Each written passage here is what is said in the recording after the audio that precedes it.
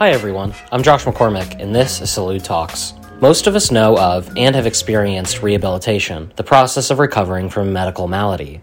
While rehabilitation is a critical aspect of one's health journey, it only works retrospectively. On the other hand, prehabilitation aims to preemptively lessen health complications.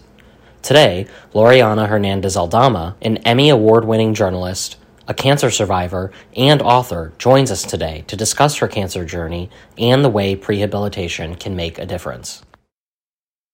Well, Laureana, can we get some background on you? Can you talk a little bit about your past and kind of, catch us up to date on what got you here today?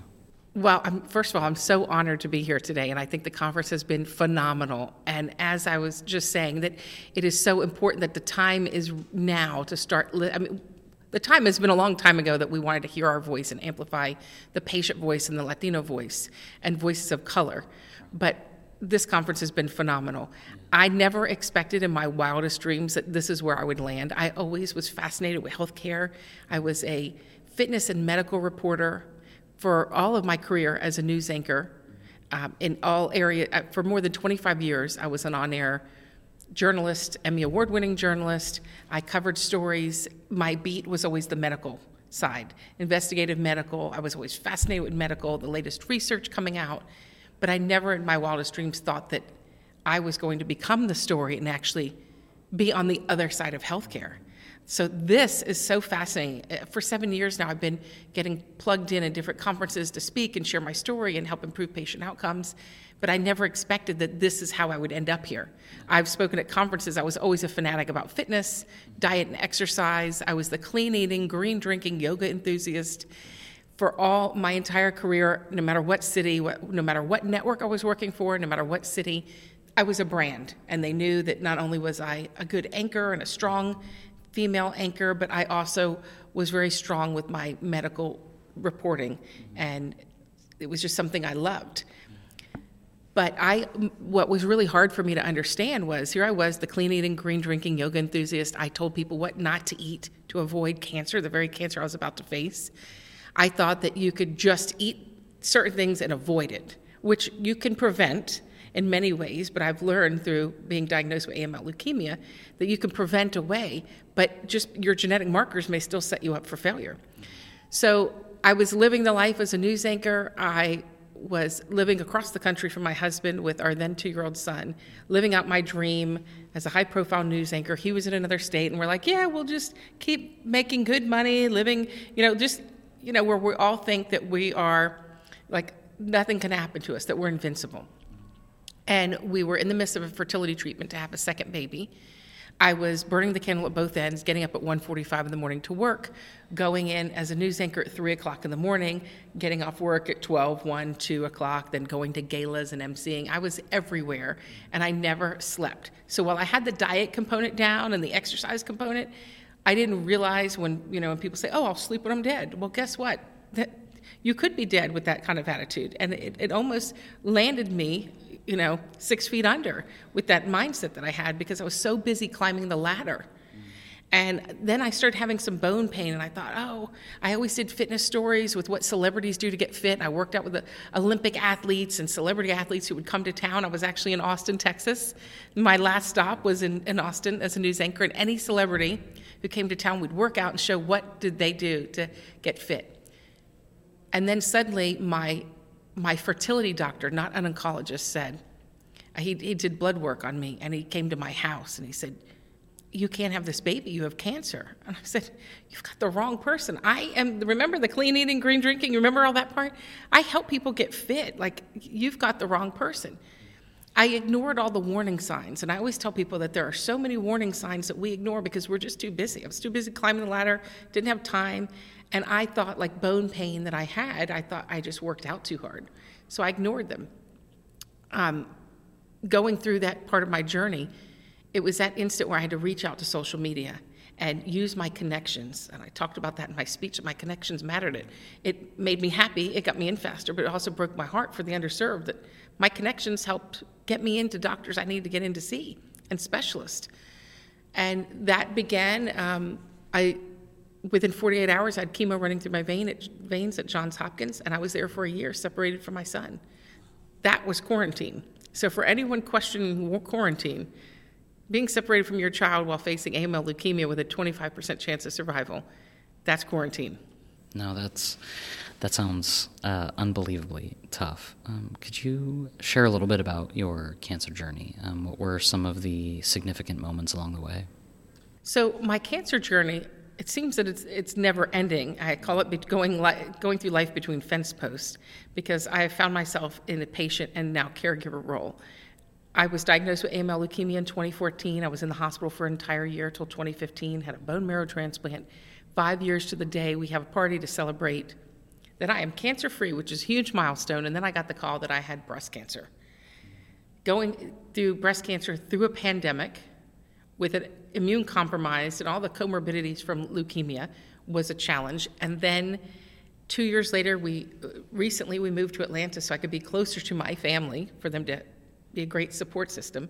My mom got throat cancer, and now my sister is going through breast cancer. So cancer has touched my life in so many ways as a patient and now a caregiver, and I know that my story is bigger than me.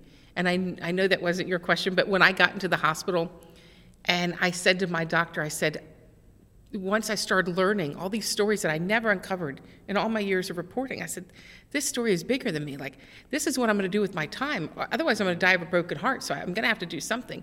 And I started reporting from my bedside because I said, there are so many stories, unspoken and inadequately addressed barriers and issues, even at a world-renowned cancer center. Now, the medical team, I want to make it clear, the nurses, the techs, the doctors, the medical team were top-notch. But the support system, the pit crew, was not there, and the barriers. And I said, there are so many stories, and I started reporting from my bedside to get through those journeys, to educate people about what I found my biggest story of my career. And I'm happy to share unless you want to move on. No, please. So what I shared in the conference today was the biggest story of my career. I asked my oncologist, what do I tell viewers? They're emailing like, oh, do we just eat burgers now?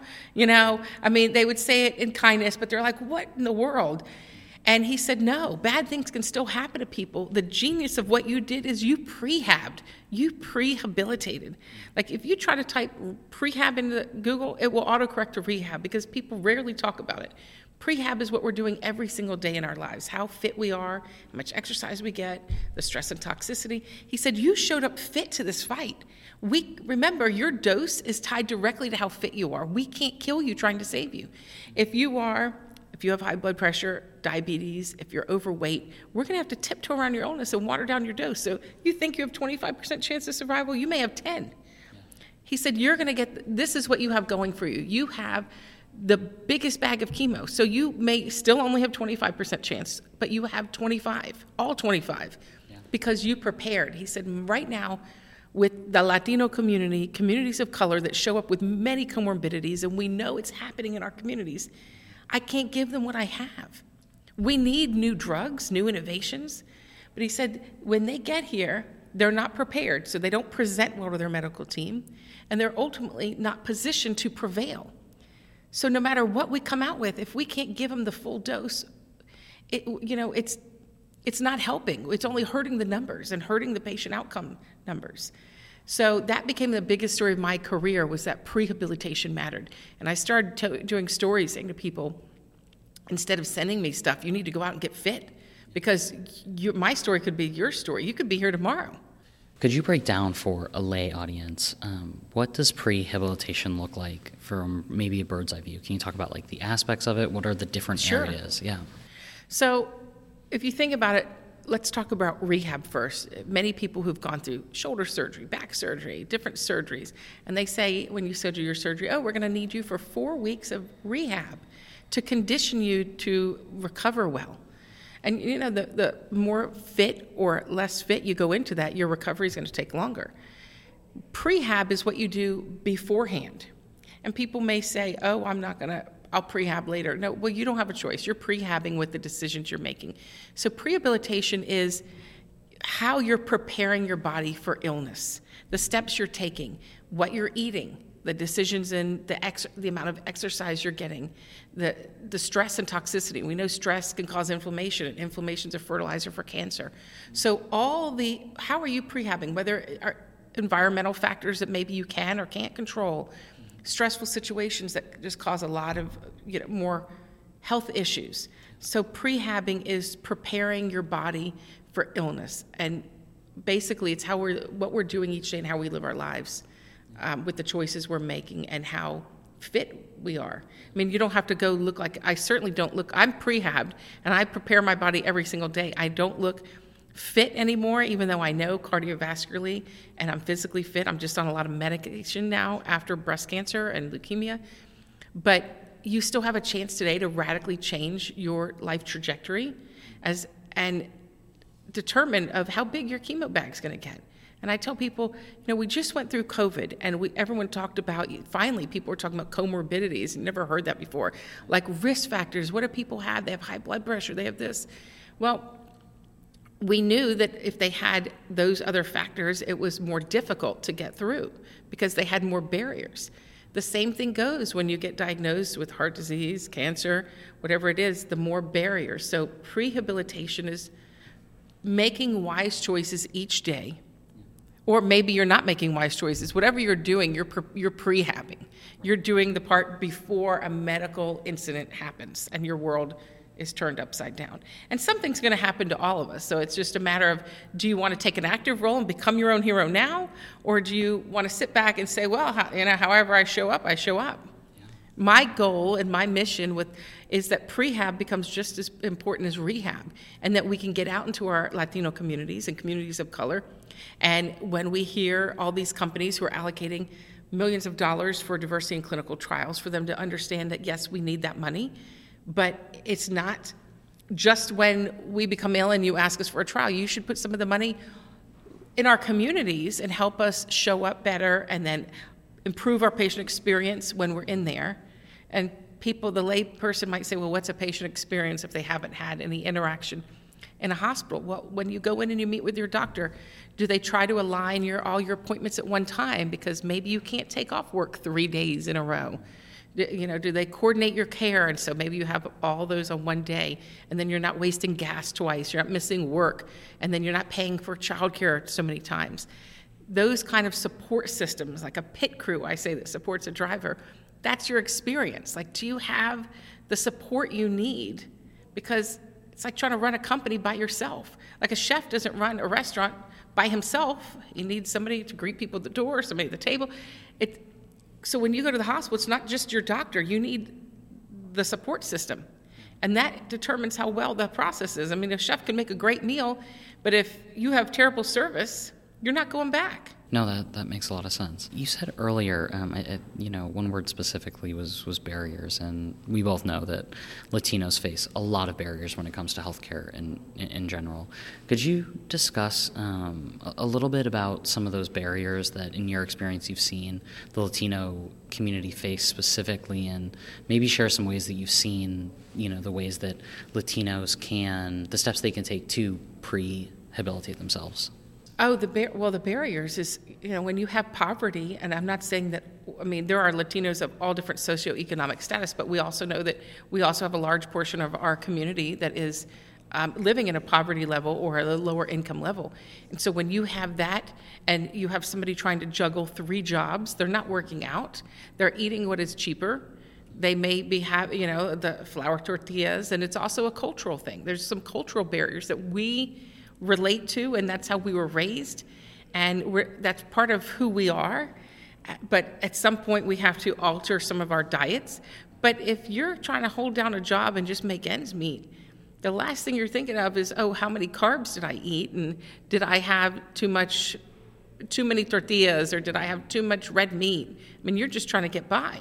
So I think first we have to help in our communities with the poverty level, and even, again, for other socioeconomic statuses. My sister's not at the poverty level, but she is going through breast cancer treatment, and some of the barriers, she still goes paycheck to paycheck. She's a pre-K teacher, she's an hourly worker, and we've had to launch a GoFundMe because I said, I can't, we ran out of money already, and she's only on 3 weeks, going every day for different tests, and paying someone for childcare, then giving them money for food for your child and her child and my child. And there's so many barriers, and the financial toxicity just starts to pile up.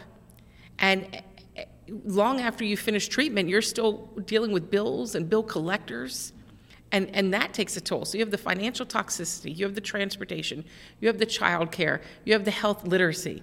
I point that out, that going through my cancer journey, there were times I didn't understand what they were trying to ask me to sign up for, and I'm well educated and a medical reporter. If I don't understand, how is somebody who's not as educated, who may not have a family member as educated, to understand? How are they supposed to understand? So we have the health literacy issue, and one of the biggest things I talk about is psycho-oncology, the socio-mental side. And if you can't support a patient from a psychological standpoint, they may not want to stay in the game. So you may think some companies like, oh, well, why would we just make this new drug or this type of chemo or whatever, and you think, why would they want to spend money on mental health? Well, they would, because if they need to worry about the bottom line, it's going to improve their bottom line, because if patients want to stay in the game longer, then they can be alive longer to take more of their latest innovation. And that's a win-win for everybody. But if you don't help us mentally, we want to quit. I mean, it was like a carrot on the end of a stick for me to want to see my son. I walked every day for him, and I was not going to give up because of him, but there were some days I was so tired. I'm like, I'm done. But I didn't quit only because of him. But the psycho-oncology, the mental aspect, is such a huge barrier. And for me, went from living the life to fighting for my life to wanting to take my own life. And I look at the barriers and I had a good support system and a husband who could financially still pay for our house. But if I had more financial problems and I had transportation problems and other problems compounded onto the mental, I would check out. So the mental health aspect, the human side of cancer care, is so critical, and we have to worry about it. Patients need to worry about it. They need to ask for it. When do you get a therapist? You can get one now, before you get diagnosed. Because somebody you know is probably going through it. When you get diagnosed, you should absolutely have one. And you should have one to help you navigate that. So you want to stay in the game. That makes a lot of sense.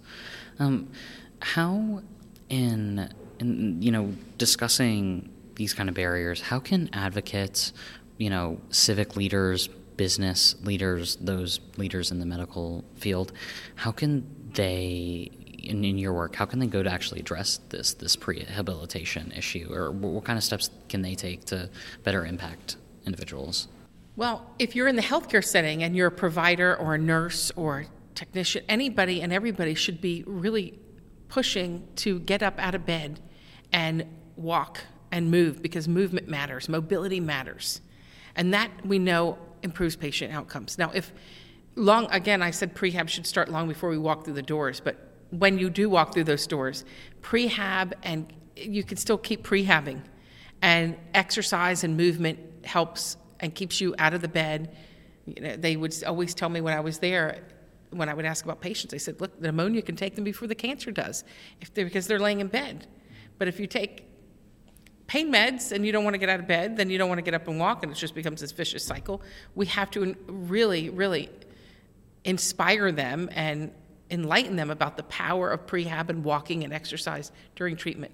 But other civic leaders, community leaders, I think, when we ask for funding, that we need to not, I know that it's so easy to just say, we'll take it for clinical trials, diversity in clinical trials, because right now, that is the buzzword. And I don't want anyone to think I'm saying don't, because we absolutely need diversity in clinical trials. I've been directly impacted in negative ways because of the lack of diversity.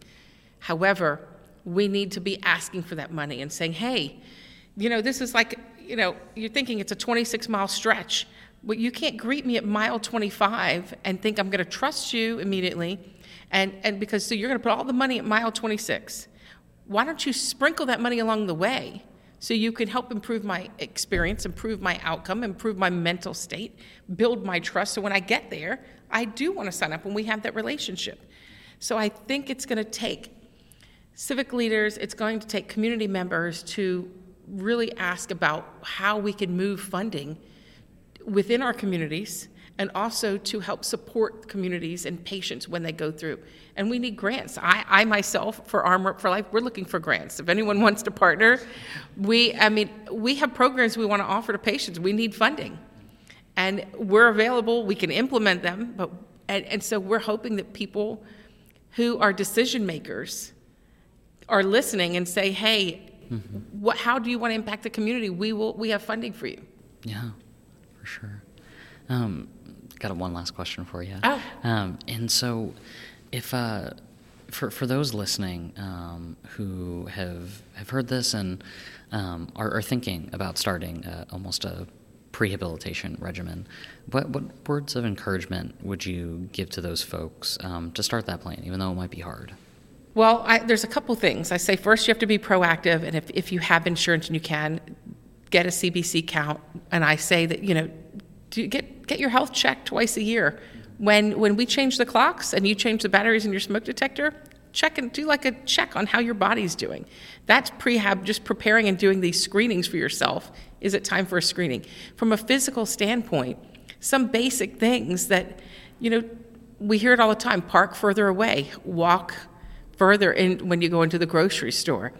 Take the steps instead of taking the elevator. Always try to think of where you can move. If you work in a desk in an office setting, stand up. You burn more calories when you're standing. It's better for your circulation. There's different steps. If you can meal prep and make better choices that way, that helps with prehabilitation of, making a conscious effort to make better decisions about your food.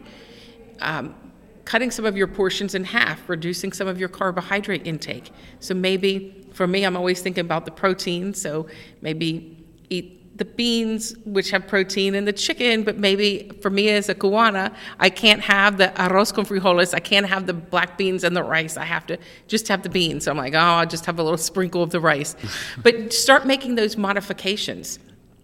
And one thing I tell to people is, if you have a phone, and if you can put it on your phone, on your calendar, make an appointment with yourself. And I know it's hard, especially if someone's trying to hold down 2 and 3 jobs. I put it on my phone to work out, and I put prehab, and I put it on repeat. Now, I know that the reality is every day I can't go work out at that time because life's going to get in the way. But every time I have to delete it from my calendar, it's like a conscious effort saying, you just dismissed your prehab. So I encourage people to just put that in their phone, put it on their calendar so they know you decided today that you weren't going to prioritize your own well-being. And, make that was your conscious decision. For whatever reason life got in the way. Maybe you're juggling kids, maybe you're a single parent, maybe you're juggling a lot of jobs. But just to put it there, to make it a conscious effort to think about it. And it could be just walking around the block. If you have access to a gym, I'm hoping that more healthcare providers can offer more gym equipment, something we want to start providing through my nonprofit. But I think making conscious decisions to be mobile, find an activity. I push my son through all this all the time and tell him about prehab because he doesn't like a lot of sports. He likes basketball, but he doesn't like this. And I said, listen, I just want you to move. Like, whatever it is. You like to dance? Turn on the music. I'll dance for an hour. Put on some music. Latinos, we love to dance. Put on the music and start doing some salsa, merengue, whatever you like to do. But get the blood flowing, the movement, get some sweat going. Yoga is very helpful for the mind, for the body, for the soul. There's a lot of ways and a lot of outlets you can do it. And now, if you have access to Wi-Fi, and I know for some people that's a challenge, but if you have access to a computer and Wi-Fi, you can Google yoga classes and do a yoga class at home, right on your front porch. So there's a lot of ways to start making those decisions of prehabbing. And I also say reducing the stress in your life. If you can find ways to cut back, if there's toxic relationships that are eating up all your energy, you might need to make a conscious decision that they're just not healthy for you. Because I say it all the time. I love my mom. She's very high strung, and I tell her, listen, I'm not going to get upset over this because guess what? I tell my mom all the time, I'm not going to get stressed because I'm not going to get another cancer from stress. If something's stressful, well, it's just, maybe it's not worth it. It's just, is the cup half full or half empty? And I'm not going to try to put a gallon into a quart that doesn't fit and overstress myself. Now my life post-cancer is not rush like a news anchor and reporter. I get to places early. I don't like stress. So if you can find ways to minimize the stress in your life, the toxicity in your life, whether it's relationships, walk more, be more mobile, and find some peace of mind, that in itself is great prehabbing. Yeah. Well, thank you so much. It's been a pleasure. Thank you. Salute Talks is produced by Josh McCormick and the media team at Salute America. It is executive produced by Dr. Amelie Ramirez. The music heard on this podcast is produced by Bonus Points. Find Salute America online at salute-america.org. Follow us on Twitter, Facebook, Instagram, and other social platforms at Salute America. Watch our award-winning videos on YouTube by visiting salute.to/video. Be sure to subscribe to this podcast on Apple Podcasts. Spotify, SoundCloud, or wherever you listen. Thanks for joining us, and, as always, we hope you enjoyed.